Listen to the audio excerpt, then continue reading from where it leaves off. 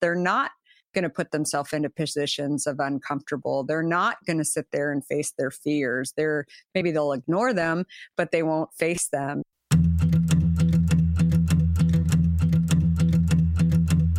I'm your host, Dave Knox, and this is Predicting the Turn, a show that helps business leaders meet their industry's inevitable disruption head on. Welcome to another episode of Predicting the Turn. Today, we sit down with Kara Goldin, who is the founder and CEO of Hint Inc., best known for its award-winning Hint Water, the leading unsweetened flavor water. But she's also the author of Undaunted, Overcoming Doubts and Doubters. She's also a podcast host, a speaker, a writer, and all kinds of amazing things. So, Kara, welcome to the show. Thanks for having me. Hey, I'm excited for the conversation. So I want to dive right in. You call yourself an accidental entrepreneur. What do you mean by that? And how do you think it impacted your path in taking Hint to the $150 million company it is today? So maybe unlike some other entrepreneurs that are out there, I didn't think that I was going to become an entrepreneur. It was, I had worked for entrepreneurial companies at the time, way back when, CNN, and then went into a startup that was a spin out of Steve Jobs called 2Market, and then AOL, of course. But I never really even working at those companies thought that I was going to eventually go start my own company. But when I saw a problem in my own life that I felt I had a solution for, that's when I started thinking, gosh, maybe I should just go do this. And more than anything, I think that entrepreneurs can come from anywhere. They don't have to be born that way. They don't have to think when they were in grade school that one day I'm going to go run my company, or they don't need to hate their former bosses and think that maybe I should just go work for myself. They can really launch a company based on having a problem and having a solution for it. Oh, I love that. So, when you talk about the early days of Hint, one of the stories that you often share is talking about a call you had with a Coca-Cola executive early on, where honestly, he was super dismissive about the idea, why it would work, and everything else. As a former corporate leader yourself with your time at AOL and other companies, why do you think big companies so often miss these emerging trends, despite all the market research at their fingertips and all the tools that they have? I think the problem that I've seen inside of large companies is that they are trained to think a certain way, right? And often if they're a public company, then they're also focusing on the bottom line.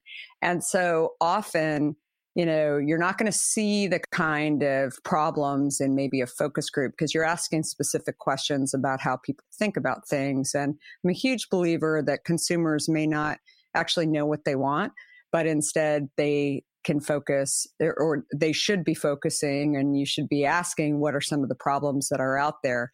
Now, you find out the problems, and that doesn't mean that a large company can go solve those, because then maybe they're putting their existing business, thinking about, well, this could cannibalize existing business, et cetera. And I think that the story behind the Coca-Cola executive came about a year into my journey of starting Hint, when I really had a lot of doubts in whether or not I could pull this off. And of course, naturally, I felt that here's a senior executive at a multi-billion-dollar company that really knows what he's doing. I thought that he'd be able to solve some of my issues and questions that I had around distribution, as well as manufacturing an unsweetened flavored water with no preservatives. And that's when I ended up having a phone meeting with this person 15 minutes into the call of sort of explaining how successful this had been in the San Francisco Bay Area where I live, in stores like Whole Foods, and was selling in multiple stores. He dismissed me pretty quickly and said, "Sweetie, Americans love sweet. This product isn't going anywhere." And that's when so many people have asked me, why didn't you hang up the phone on him? Why didn't you? I mean, I was certainly shocked by what he had said, call it rude, dismissive, whatever.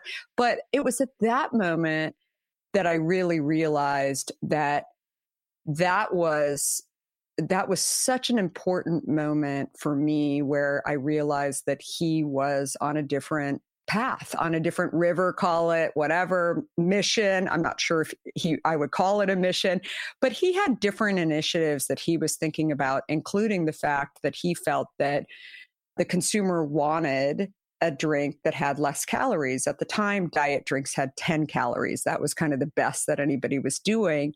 And so I was saying that I didn't think the consumer actually wanted less calories. Of course, they take it. But the key thing was that they wanted something that helped them enjoy drinking water, which was what I had developed. And he said, no, that's not where we're going.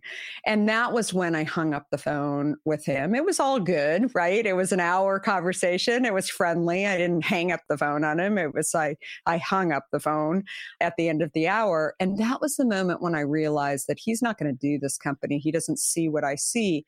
And I go back to the relationship with the consumer early on that we were able to get just by having an email and a phone number for our company on the bottle. Day one of being on the shelf at Whole Foods, we started receiving phone calls and emails from consumers saying, thank you for developing a water that doesn't have the sweeteners in it.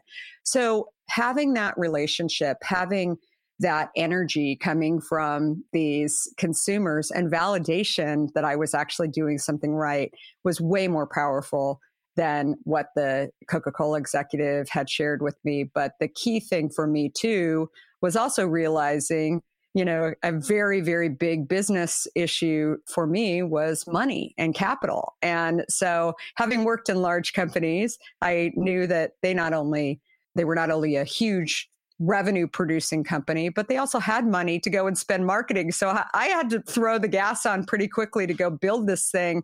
Otherwise, they would be taking my ideas and going and trying to replicate it in some way. So a really important moment, one that, again, I always say to people, sometimes you have these meetings where, they're challenging, they're dismissive, and you have to figure out whether or not you're going to use that information to actually move forward. So fast forward to today, and you've gone from being the challenger to the one that others are trying to launch and challenge against. So how do you keep your team from having those same blinders on, maybe, as you look at, potential threats to your business? I think innovation for us as a company has always been something that is absolutely critical. From day one, I realized that I was not only launching a product in a company, but I was also launching a new category. And the interesting thing about growing up in a company and running and starting a company from scratch and building out a new category is that you actually see the challenges, and you must have that relationship not only with the consumer, but also trying to make the buyers that you have to deal with understand that they really need this product. And so this was a problem that I was trying to solve for myself around drinking water, that I wanted water that tasted better, but everything had sweeteners in it. And so, again, I had the solution for it. And the same thing happened to me around a few years ago around a health issue that I had with my skin. I had basal cell precancer on my nose, and I kept avoiding it, saying, oh, it's no big deal. And then it actually was a big deal. And I started thinking and asking myself the same questions, not why don't I drink more water, but also why don't I wear sunscreen?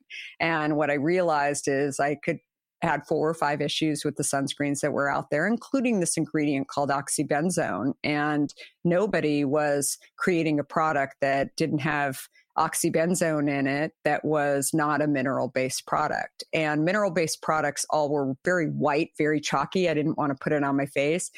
And so I started asking the question, why do we need oxybenzone in it? And very similar to what I saw with launching a beverage, just by not having the experience in the industry, I was able to ask questions that most people didn't know the answer to, because they were working at large companies at best who just kept doing the same thing over and over and over again.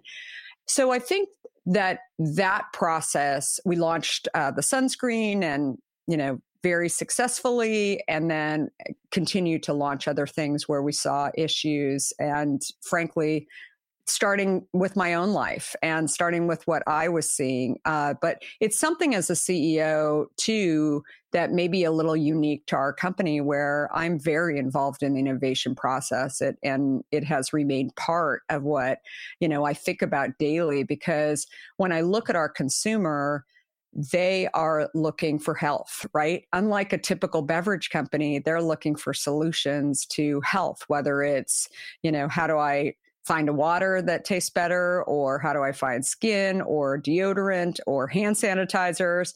And so our goal as a company is really to work for that customer to help them find that and build that trust. And that's what we've done over the last 15 years. But it's really ingrained, I think, in the company. And frankly, as we recruit, we hear that from our potential employees as well as our employees, that is really what entices them, that we're not a typical beverage company. We are a company that is really looking at solving problems for the consumer, but also doing things different.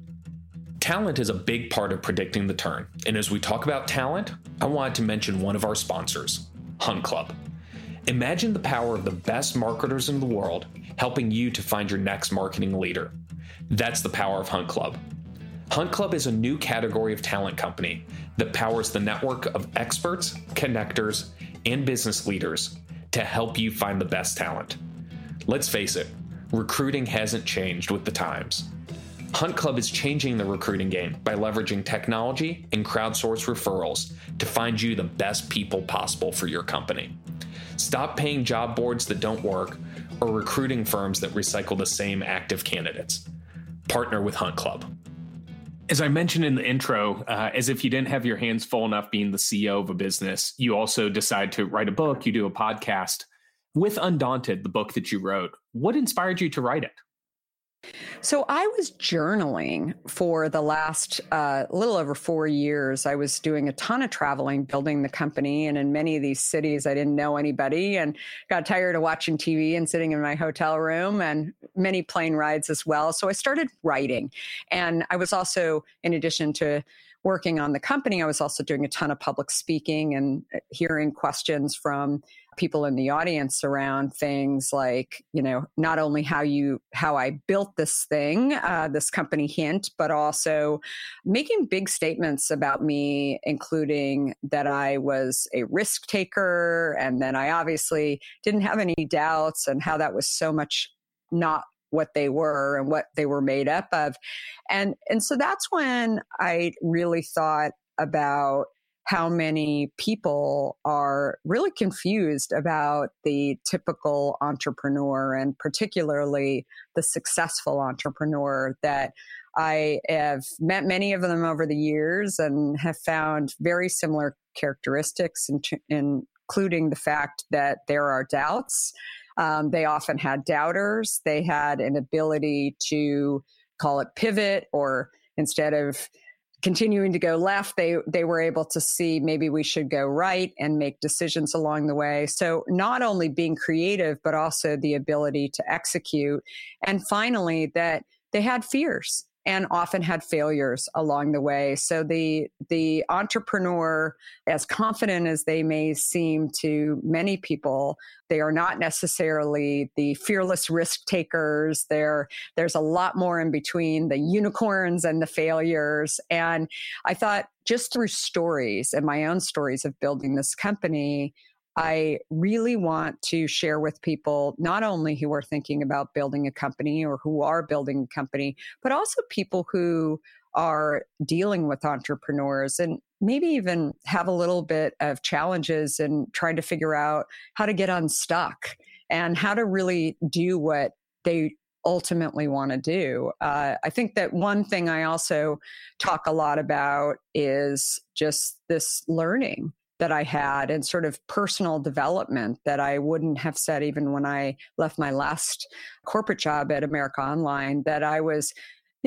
I would have said the words bored, I want to do something else, I don't know what it is. And I never said the word learn something new. And instead, what I was describing was something that I think many C-suite executives kind of fall into this camp where they're managing and teaching, maybe mentoring, but they're not learning themselves. And that for me was the real excitement in jumping into this new industry, because I really went down to the bottom, right? Where I wanted to learn and I had eyes and ears wide open. And I think that is something that I'd love to see talked about more for C-suite executives. It's not about retiring or maybe jumping on a board or another board. It really is about going and finding you're uncomfortable and maybe what you fear a little bit, and going back down to the bottom. Because I have to tell you, the number of executives that have reached out to me, not just after the book, but just also who have known that I've gone and started a company and saw what my background was, are really jealous, because they look at this as something that doesn't seem obvious. But how did you do it? How did you find these things, these problems, and find that passion that you get excited about, because it's your journey and it's your life to live. And that was the story that I really wanted to share with people. Speaking of that story, you mentioned the fearless risk taker. And as you have all these conversations, whether as a speaker or on your podcast, what's an example of an entrepreneur that really just jumped out to you that you would have thought they were that fearless risk taker, but the doubts or the doubters were there and just not talked about? Yeah, that's a really, really good question. There's so many that I've interviewed. So one in particular that I remember when he went off to H&R Block, Jeff Jones. Are you familiar with? Oh, yeah. And so he's at Target, right? And I read this note that he's left, and then he's gone on to an H&R Block. And I really didn't think that was, that I don't know if it's exactly a failure, but it is an example of somebody who's gone to the not obvious, right? He knew a ton about data. I don't know if you remember, but he was very involved in the data breach and really the cleanup of the data breach at Target, which was probably one of the larger data breaches, especially to e-commerce companies, that I recall. But when he received a phone call from H&R Block, it didn't seem like an obvious, jump. Obviously, it was going to be a CEO role, but he definitely had a few fears along the way. He had the experience in building an app out, so that was terrific. But also just putting himself into places where he could fail, right? Mm-hmm. That he could actually not be known for, building great things, but instead he had an idea to really go and solve a problem. And so I think that for me was such an interesting conversation. Another one who really kind of surprised me was the CEO of Belvedere Vodka. And he talked a lot about managing through the pandemic and kind of the things that he learned, and very similar to one of my stories in my book, actually, around having too much business in kind of one vertical. He actually had too much business sitting on the island of Ibiza.